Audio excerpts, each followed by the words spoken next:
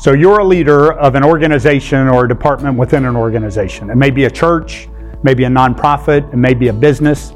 Did you know there is one sentence, if you apply it, that will revolutionize your entire organization? It absolutely would.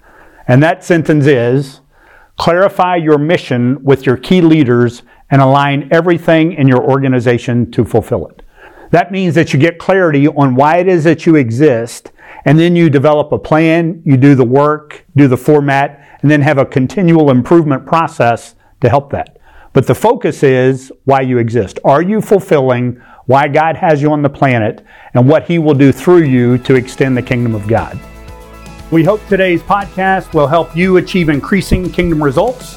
Be sure to follow us on social media and podcasts wherever you listen to podcasts. And if you'd like more information or to contact us, visit leaderincrease.com.